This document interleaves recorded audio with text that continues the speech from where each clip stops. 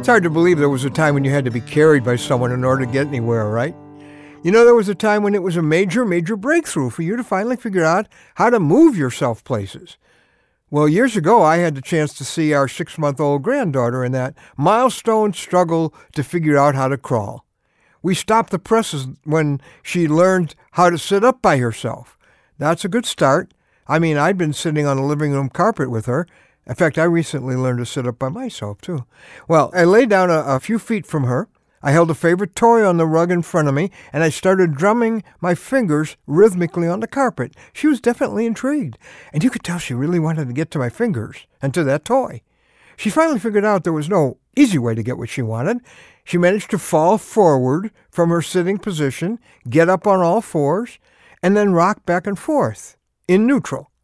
She reached my direction with one hand. She was risking her delicate balance. She didn't quite make it, but I knew she would soon, because I knew she would eventually do whatever she had to do to get where she wanted to be. Well, I'm Ron Hutchcraft, and I want to have a word with you today about when the goal is beyond your reach. Sometimes you have to do things you've never done to reach what you've never had before, if you're a baby or if you're a child of God. If you always do what you've always done, you'll always have what you've always had, and that's all.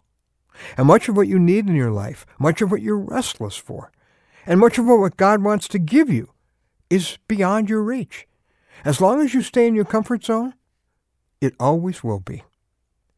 Peter learned a lot about the life-stretching ways of Jesus one day on the lake called the Sea of Galilee. It's in Luke 5, beginning with verse 5, and it's our word for today from the Word of God.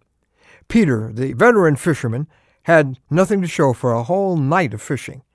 And then in the middle of the day, when fish are hard to find, Jesus tells him to put out into the deep water and let down the nets that Peter had just finished cleaning. Well, the Bible says, Simon answered, Master, we've worked hard all night and haven't caught anything. But because you say so, I will let down the nets.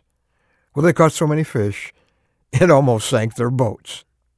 See, Jesus was beckoning Peter to do something he had never done, so he could experience something he had never experienced. Just like I was doing with my little granddaughter. And that day, Peter decided to take an even riskier step. He left the only life he knew as a fisherman and chose to follow Jesus wherever he took him, which was to give his life a spiritual significance he could never have imagined. But he had to move beyond what was safe. And so do you. God's been trying to get you to make that move. Maybe that's why that door closed, that chapter ended, why those plans changed, or why you've worked hard all night and caught nothing. He's not trying to frustrate you. He's trying to move you to something bigger, something better. Jesus wants to take you to another level, but you'll never get there if you just keep sitting where it's safe, settling only for what you can be sure of. Remember what faith is. Being sure of what we hope for and certain of what we do not see. You'll never grow. You'll never see what you could be if you stay where you've always been. Your Father's beckoning to you. He's inviting you to make a move in the direction of something greater. Don't just sit there.